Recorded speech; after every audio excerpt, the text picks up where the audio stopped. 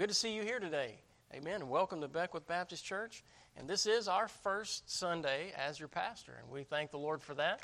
And so we certainly are glad to be here serving, and we're glad to just rejoice with you and fellowship. And I've enjoyed that song service already, as I do every Sunday. It's just good to hear good, godly music, to be stirred to the soul, right? And what about those precious hymns? Every day with Jesus. Hey, one day it's literally going to be every day with Jesus. And we got a lot to look forward to. Amen? So that's good. You're right, Brother Richard. We're just practicing because one day we're going to really be worshiping in His presence. And what a day that is going to be. It's going to be so awesome. And we thank the Lord for that. Well, it's good to have you here. And we're glad you made it out today. A little bit of a dreary day, a little overcast, and not sure what the weather's doing. But that's all right because the Lord is brighter than the sun, right? And in heaven, He will be the light. Amen? And so it's always a sunshiny day with Jesus, and we can keep that in our hearts and encourage us as we go. I think the sun is supposed to find its way out and shine a little bit this week and get a little break from the rain, so that'll be good. It'll be nice, and we'll enjoy that together. Take your Bibles, if you would, if you have the Word of God, and let's open to the book of John. John chapter 14. And I want to share a few thoughts with you this morning. John chapter 14, and we'll read verses 1 through 6. A very familiar passage where Jesus is speaking to His disciples, and He certainly brings some good words to them in this chapter. Of course, it's all good, isn't it? We could just say, open it up anywhere. Boy, it's all good, and it's all what we need. But let's look together at this portion today. So if you found your place, let's stand together for the reading of God's Word. We'll have prayer and then begin right there in verse 1 of John chapter 14. So let's pray together. Father, how we love you today, how we thank you for your word and how sweet and how precious it is. And so, Lord, during this time of our time of worship, as we just open the Word of God, Lord, we just come with hungry hearts and we dedicate this time to you. Lord, we pray you'd be our teacher and guide through the Scriptures. Holy Spirit, we invite you to do your work in our lives. Lord, we just yield and Lord, we submit to you and we ask that you would come and just make the message personal for us. Make it plain today. Show us what you'd have us do. And may the Word of God bring comfort and encouragement and hope to us today. We thank you for giving us this precious Word. And bless us now as we study and rejoice in it. In Christ's name we ask. Amen. Verse number 1, John chapter 14, let not your heart be troubled. Ye believe in God, believe also in me. In my Father's house are many mansions. If it were not so, I would have told you. I go to prepare a place for you. And if I go and prepare a place for you, I will come again and receive you unto myself, that where I am, there ye may be also. And whither I go, ye know, and the way ye know. Thomas saith unto him, Lord, we know not whither thou goest, and how can we know the way? Jesus saith unto him, I am the way, the truth, and the life. No man cometh unto the Father, but by me. Thank you so much. You may be seated. What a great passage of Scripture.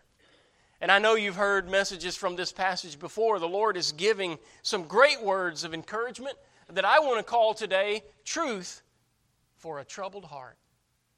Yes, the disciples sat around the Lord Jesus at this time with troubled hearts. This chapter follows the previous, chapter 13, where the event that took place that we refer to as the Last Supper.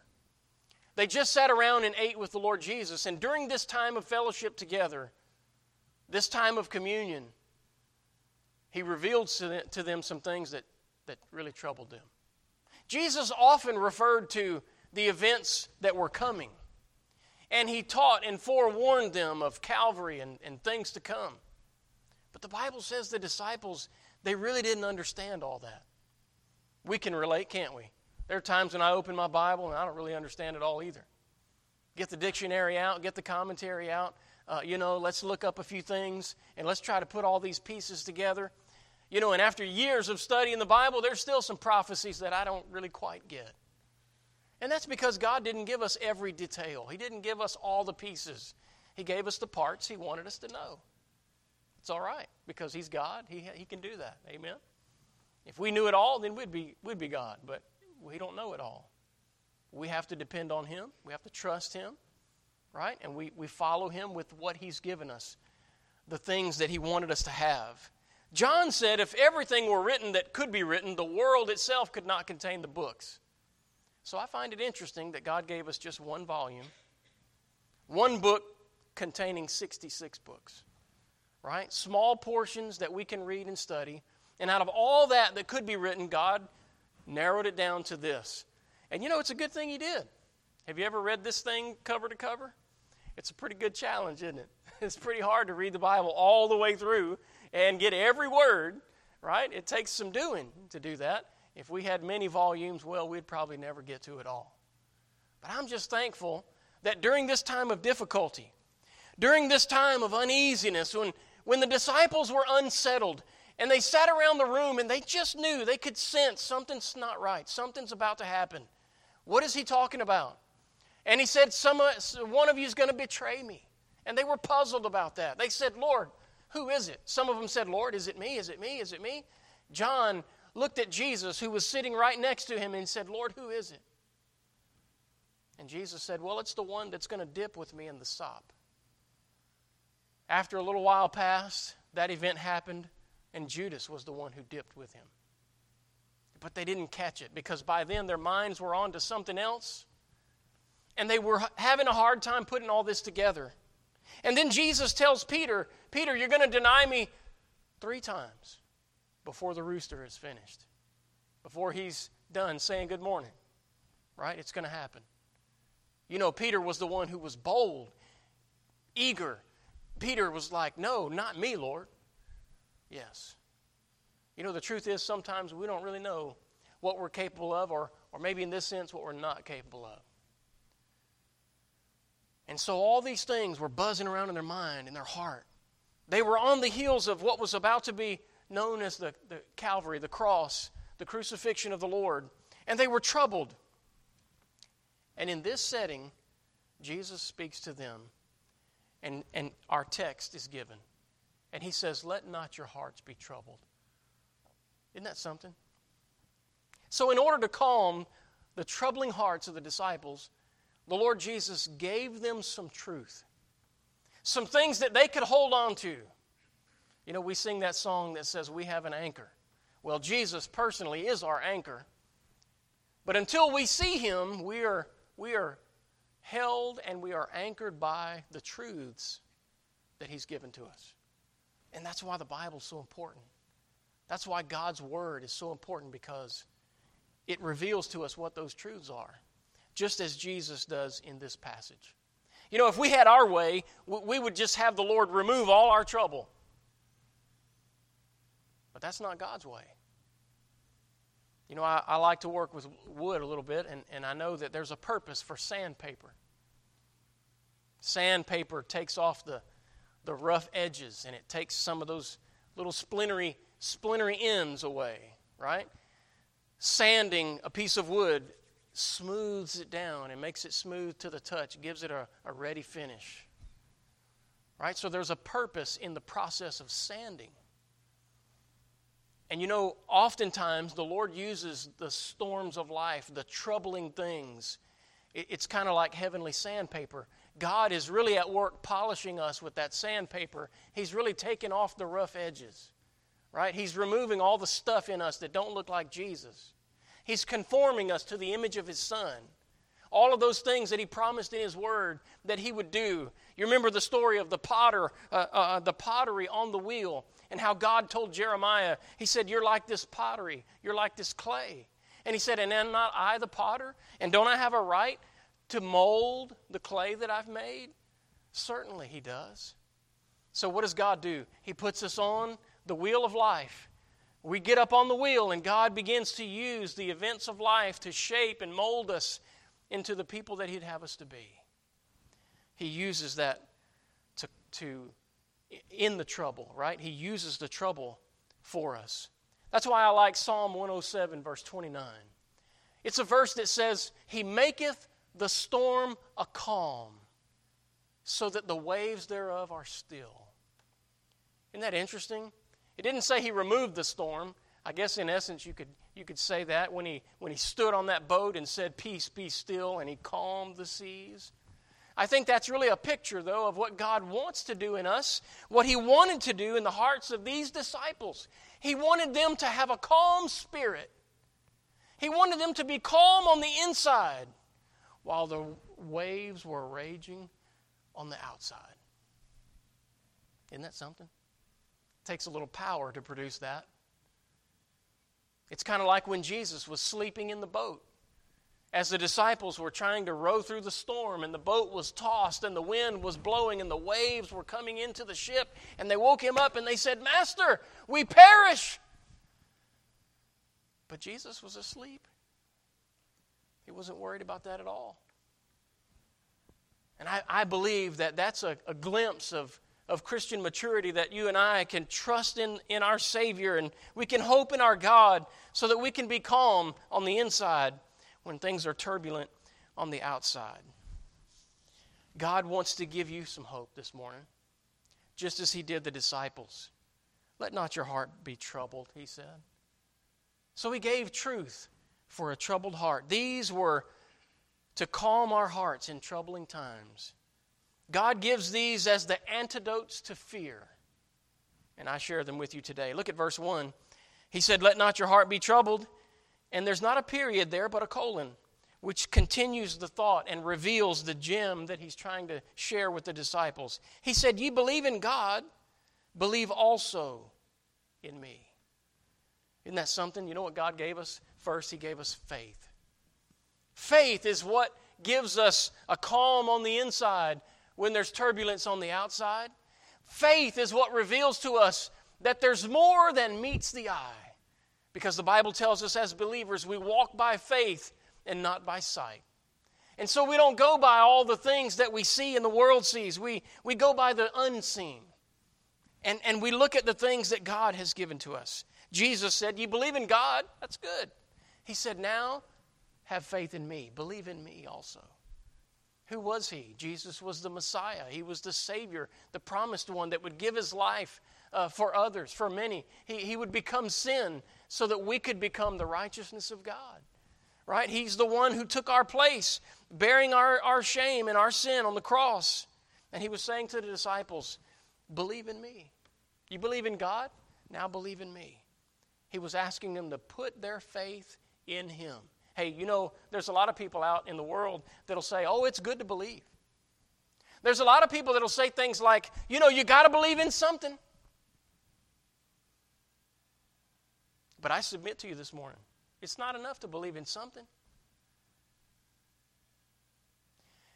It's not just faith that's powerful, but it's the object of your faith that really holds the power. Because you can misplace that faith. You can put your faith into something that does not save. And that really won't do you any good, will it? There's a lot of people that have put faith in earthly things. They have faith in their life. They have faith in their position, their social status. They have faith in their bank accounts. They have faith in their retirement, their pension, their company, whatever it is, job security. Hey, man, read the paper, watch the news, and you'll find out quickly that overnight, all of those things can be lost. But the faith that you put in Jesus Christ, my friend, can never be lost. No one can take that away from you. Because Jesus said when we put faith in him, that he holds on to us in his hand. And that his hand is in the Father's hand. And he said, "And no man is able to pluck you out of my Father's hand." Well, I like that. We may lose a lot of things in the turbulence of this life, but we can never lose what we commit to Christ keeping. That's why Paul said, "I am persuaded that he is able to keep that which I have committed unto him against that day." He's talking about the saving of your soul in that passage. When we put our faith in Jesus Christ and we come to him for salvation, ask him for forgiveness of our sins, we would call that saving faith. And very well so, because we've put our faith in the right person and in the right object. It's not enough just to believe in God. It's not enough just to go to church. It's not enough just to know a little bit about the Bible. It doesn't become real until you have a relationship with Jesus Christ, the one who bled and died for you. And when He applies that payment that He made on the cross to your life, to your account, oh, that's when change happens. The Bible says, therefore, if any man be in Christ, he's a new creature. Behold, old things are passed away and all things are become new. So I ask you this morning, has there been a time that you placed your faith in Jesus Christ? Has there been a time that you accepted Him into your life? Have you asked Him to save you from your sins? Hey, if not, then I want to invite you to do that today. It's the most important decision you'll ever make. And when you put yourself in His keeping, you're secure because He's able to keep us. Even Peter said that we are kept by the power of God, ready to be revealed in the last time. You know, I don't have to worry about keeping my salvation because He does that. He does the saving and He does the keeping. How good is that? Amen? If we had to hold on to it, we'd have some worrying to do because, our grip gets a little loose sometimes. We get weak, we get faint, we get tired. But He never does. There's also sanctifying faith. There's serving faith, teaching us to serve the Lord and helping us to live for Him. Our faith produces so many wonderful fruits in this life, and it gives us a calm that no one can take, a peace that the world doesn't understand. The Bible talks about that peace that passes all understanding. That comes from the faith that we place in Christ. But that's not all. We can relate to those disciples because we're in troubling times. We're in times of uncertainty and doubt and confusion and chaos. We've seen some of that recently. Kind of makes us wonder about tomorrow. But the Bible says we know who holds tomorrow. And not only do we have faith, but in verse 2, He gives us hope. Notice what He says. In my Father's house are many mansions. If it were not so, I would have told you. I go to prepare a place for you. Wow, isn't that good? If you're in the habit of marking in your Bible, I would invite you to underline that phrase. I go to prepare a place for you. Jesus is preparing a place for me? Absolutely. If you have invited Him to come in your life, if you have asked Him to be your Savior, if you have put your faith and trust in Him for salvation, to forgive you of your sins, then that's the next promise. He said, because you've done that, now I'm going to prepare a place for you in heaven. It's kind of like what we call reservations. Isn't it nice when you go on vacation and you've already planned and you made reservations and all that, and you get there and look, there's a place waiting for me. You drive, you get there late at night and you're tired, you're ready to just flop down, right? And isn't it good to walk up to the desk knowing that I have reservations? There's a place for me here. There's a room waiting, right? A comfortable place. God gives us that kind of assurance as well. He gives us hope. Hope beyond this life, that we have a home in heaven and that everything is prepared and waiting for us. He said, I go to prepare a place for you. Not just a place, but a place for you. Psalm 119:42 says, remember the word unto thy servant, upon which thou hast caused me to hope. Oh, listen, the Bible gives us hope this morning. The Bible gives us a hope beyond this life because we read the last chapter of the Word. We know how it ends. We know where we're going. We know who we're going to be with. We know who's prepared that place. This promise right here has become so prevalent in Christianity that's why people ask this question. And they say, hey, if you died today, do you know for sure that you'd go to be with God in heaven? Why can we ask a question like that? Because He gave us hope. He said, I'm going to prepare a place for you. So can I know that I'm going there? Absolutely. Absolutely, because of the person I put my faith in and because of the promise that He made to me. I remember asking a man that one time, sir, if you died today, would you go to heaven? And he said, well, can anybody know that? I said, yes, sir, absolutely. And I said, that's a great question you asked because Thomas asked the same question in verse 5. Look, he said, Thomas saith unto him, Lord, we know not whither thou goest. How can we know the way? Can you know for sure you're going to heaven? Yes. Yes, you can. You know why? Because God gave us directions in the Bible. Now, before we had said this, that the Bible is God's revelation of Himself. The Bible gives us information that we call revelation. God reveals certain truths to us, and we call it revelation because these are truths that we wouldn't know otherwise. Like if we rewind, go all the way back to the beginning, the first pages of the Bible, God revealed how all this got started. How the world was created. In the beginning, God created the heavens and the earth was without form and void, right? God created man and woman in the Garden of Eden. God tells us all that. Genesis chapter 3, He tells us about the fall of man. God gave them a commandment, don't eat of this tree. They did. And now people wonder, why do bad things happen? Hey, that's not God's fault. We did that. If you go back to the beginning, God created everything, and He said, oh, that's good, that's good, that's good. God gave us all good things. You know, bad things started happening after Adam and Eve, the only two humans around at the time, plunged the human race into sin. And when they did that, they started something that was beyond their understanding. And the Bible tells us that the curse of sin fell upon them and all creation as a result of their deeds. And because of that, every person that was born after that was born in sin. They were born with a sinful nature. That's why David said, in sin did my mother conceive me. He didn't mean she had a sinful relationship. He meant that he was born with that sinful nature already implanted within him. It's hereditary.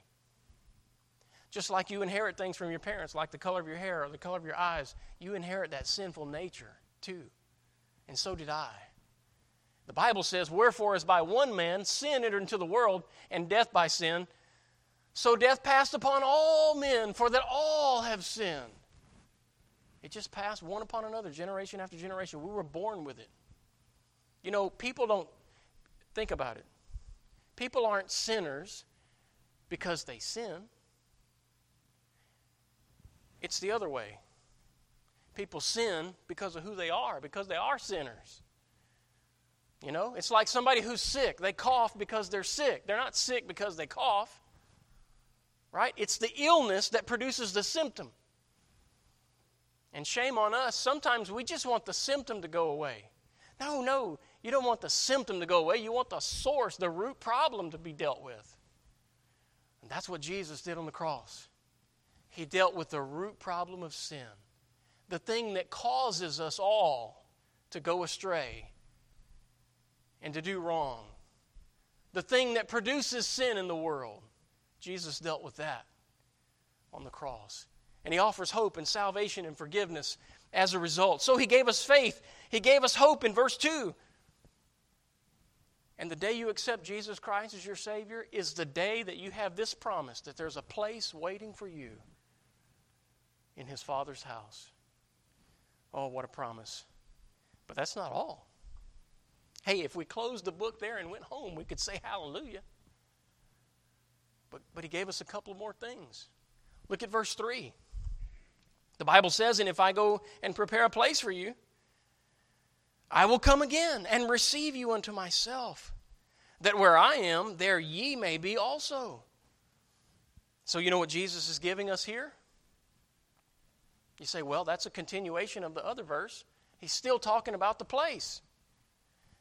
But He also is talking about the promise to come and get us and take us there. So what does that give us? It gives us trust. Wow, that's good.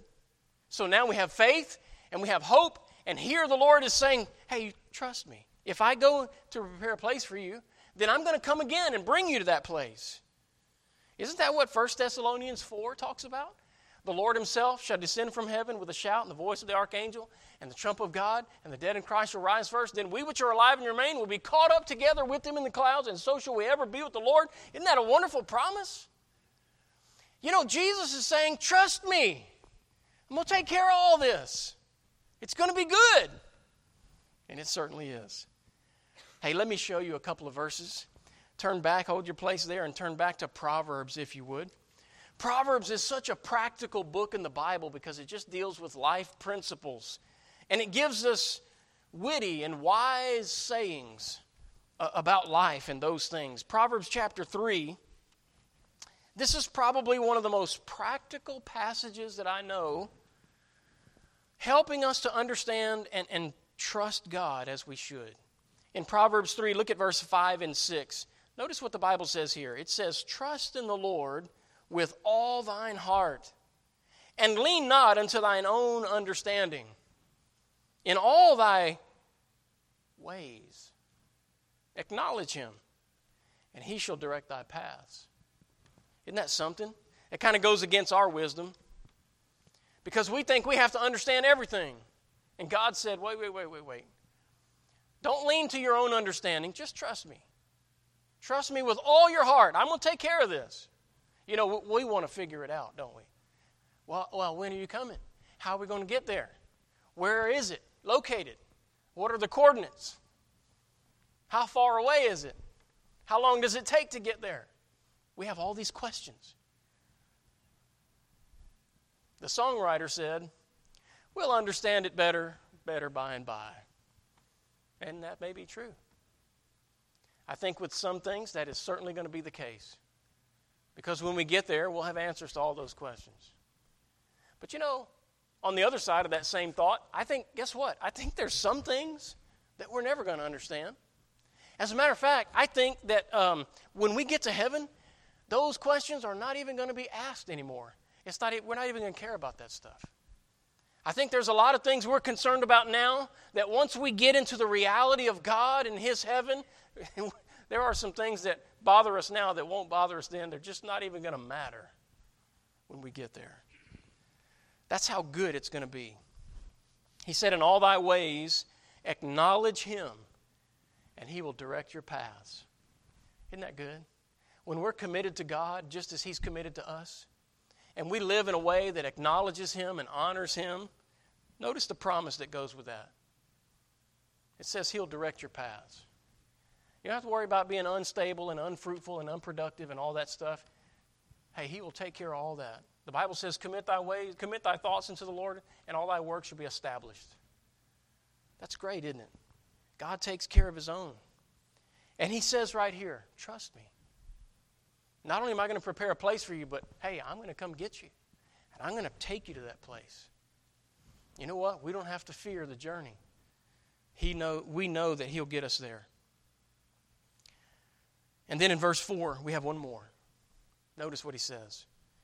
"And whither I go, you know, and the way you know." You know what this is? This is assurance. Because there are some things that God does want us to know so that we can have assurance, or some people would call it confidence. You know what? You should be confident in Jesus Christ, your Savior. And if you ask Him to wash away your sins and forgive you, and you ask Him to become a child of God, and you ask Him to take you to heaven when you die, you should have confidence to know that He is going to do what He said. And that's what He's talking about here. He said, "And whither I go, you know, and the way you know." Now, Thomas, he was having one of those moments, you know. Well, sometimes we call them senior moments, but I don't think Thomas was a senior. So he didn't have that excuse. We all forget things, and sometimes we all miss things. And in this case, that was their problem. The disciples were just missing the connection of some of the truths that Jesus was teaching them. And he didn't quite understand this process of going to heaven and eternal life and all of that. And so he said, "Lord, how can we know the way?" In verse 6, Jesus answered the question. That should give you confidence. Notice what He said. He said, "I am the way, the truth, and the life. No man cometh unto the Father, but how? By me." Hey, there's a lot of people that have a lot of ideas about how to get to heaven. And I want you to know they're very sincere about it. And I love that sincerity. But the problem is you can be sincerely wrong. And when it comes to heaven, when it comes to eternity, that's not the place you want to find yourself. You don't want to be in the sincerely wrong category. Now, in order to find out the truth and be right about it and have that assurance and confidence, you have to be willing to put what you think aside and listen to what God said, what the Bible says. Because really it doesn't matter what you think and what I think. It's not, our opinion is not what gets us there. It doesn't matter whether you're Baptist or Catholic or Presbyterian or Protestant or any of that stuff. Those labels don't get you there. Those are not the stepping stones that lead to heaven.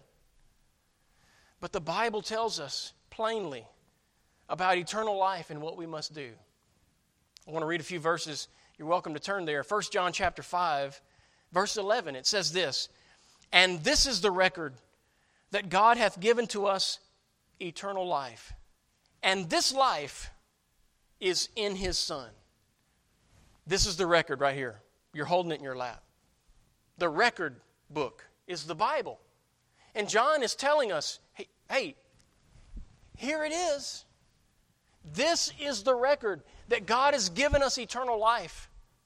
And this life is in His Son, Jesus Christ. So notice the next verse. What does He say about it? How do you get it? "He that hath the Son hath life. And he that hath not the Son of God hath not life." Well, that's pretty simple.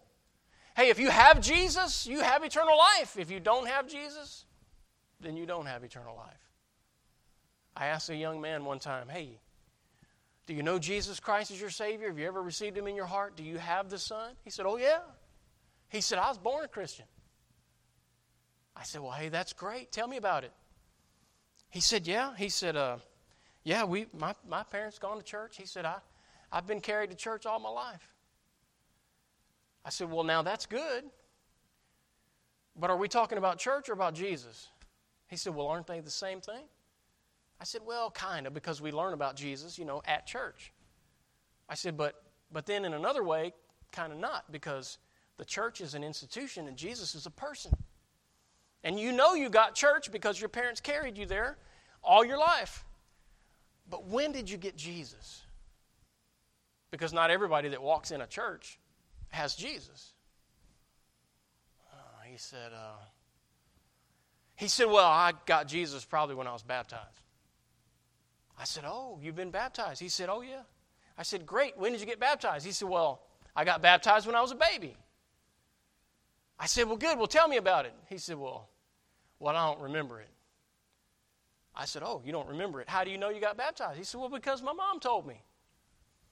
I said, "Oh, I see."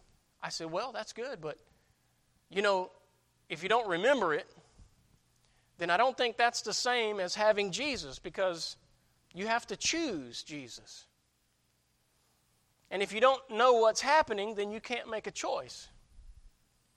And I said, "So that can't be the time that you receive Jesus Christ as your Savior, because you have to choose to do that. He that hath the Son hath life. He that hath not the Son of God hath not life." If there's never been a time you received Jesus Christ to get the Son, then you don't have eternal life. That's one of the hardest things to get people to understand sometimes. The truth of the Bible message is this: that all people everywhere are lost until they get saved. So in other words, all of us, myself included, we were hell-bound until we were heaven-bound. Right? And so when you understand where you're headed, oh my, without God, without Jesus, unless something changes, the Bible says I'm guilty of sin and headed toward hell. Oh no, something's got to happen to change course. And what is it? It's Jesus. When you turn to Him and accept what He did on the cross and you ask Him to save you, He pulls the lever, right? John 5:24. He changes your course. You're now passed from death unto life. That transaction is made. Now you have the Son. Verse 12, now you have life. He that hath the Son hath life. Notice verse 13. John said, "These things have I written unto you that believe on the name of the Son of God, that ye may" what? "Know that you have eternal life." Isn't that good? He said, "and that you may believe on the Son of God." I think John is saying here, it's possible to know about God and you have not yet received Jesus as your Savior. You don't really know Him in a relationship, personal way, because You've never made that choice to accept Him in your life and forgive you of your sins. So John said, I'm writing this so that you who know about God, all right, he said, I'm writing this so that you can have confidence, you can have assurance that heaven is your home, and that you can believe on the name of the Son of God, that you can trust Him now as your Savior in order to have that assurance and that confidence. That's good, isn't it? Friend, we can have that same confidence. Once you put your trust in Jesus Christ as your Savior, then you can be assured that heaven is your home.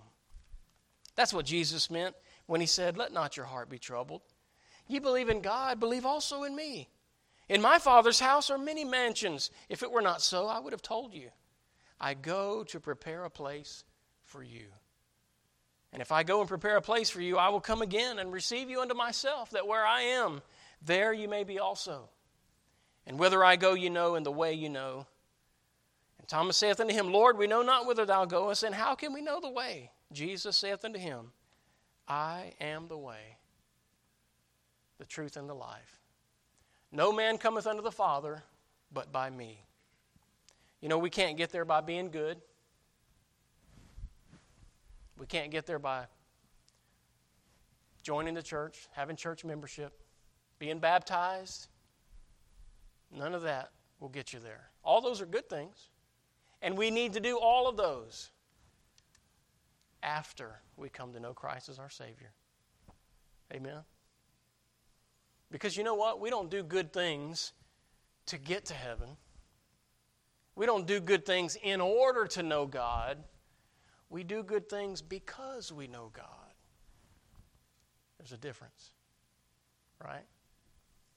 And I'm so glad that Jesus took the time to give us this hope, to give us the assurance, to teach us about trust.